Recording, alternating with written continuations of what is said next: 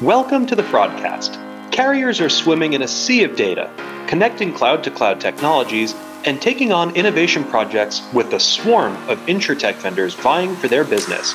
I'm Andrew Vogany, and today I'm envisioning a modern claims experience with Duck Creek's Abby Anderegg.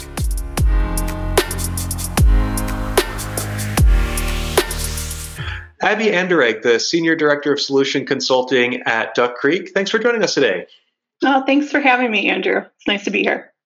I'd like to talk a little bit about the ecosystem we see now in insurance. I think carriers just aren't processing claims the way they used to. There's a whole evolution going on right now. And you do a lot of work in this. When it comes to a modern customer experience, it really requires a new way of thinking. So talk us through what a 2021 claims processing system might look like. Oh, sure.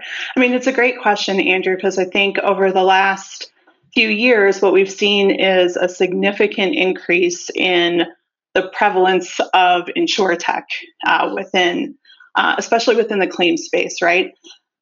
Carriers and customers are expecting a more digital experience when it comes to claims, and there's a lot of ways to deliver that. But with the claims process specifically, it really is heavily reliant on vendors to help complete the process. Think of your traditional damage estimation or being able to process medical bills that have been repriced by a vendor. There's vendors that play roles in every part of the claims lifecycle, and that's how it's always been. But in recent years, the different ways that they can interact with the claims system has really just exponentially expanded.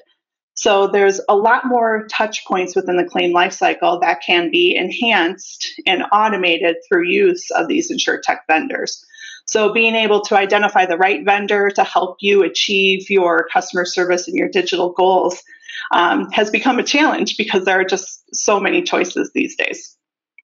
I think back to ITC last year in Vegas, and it was just nuts. I mean, there must have been thousands of vendors on the floor, right? And many of them offer competing products, similar products. How do you determine which is the best vendor to work with, right? When you want to provide this great customer experience, where do you even start? I would be overwhelmed personally. I think there's a couple things that I would personally think about. One is, what is the problem that you're trying to solve? Is it customer service related? Is it an expense issue that you're trying to resolve? Are you just trying to expedite a specific process within your claim handling? From there, I think then you're thinking about how easy is it for me to integrate with these vendors? Do they provide a service at a level that solves my problem, but isn't too costly to implement or to maintain over time? And I think with cloud-to-cloud connections becoming so much more accepted these days, that is really an area where insurers and core systems providers alike can really benefit because those cloud connections are much easier than your traditional point-to-point integrations. Yeah, just a few years ago, I think that was such a scary concept, and carriers were just like, don't talk about that, right? We don't want to think about putting all of our data up in the cloud, and I think it's really become an unescapable reality. Let's change topics a little bit and about data, right? This is a conversation that comes up all the time. There's just a sea of data for carriers to work with, and when you start introducing other vendors, third-party data, that sea only swells even larger, right? What would a carrier want to be thinking about just within their own data, what they have access to today? Yeah, I think it's about understanding, again, what are the business problems that you're trying to solve and being able to really take advantage of the data sources you have.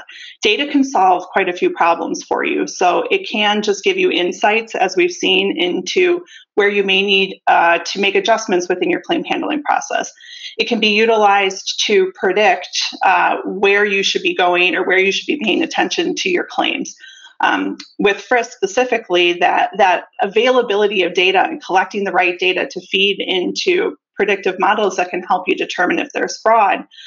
It all really comes down to what kinds of data do I need and what do I want to do with it? And again, that's another space where as you start to plug in these insurtech vendors, you really need to think about your data strategies and what you're going to do ultimately with that data that you're capturing. And then I'd say on the flip side, the more data that you need, in order to support, predictive models and analytics.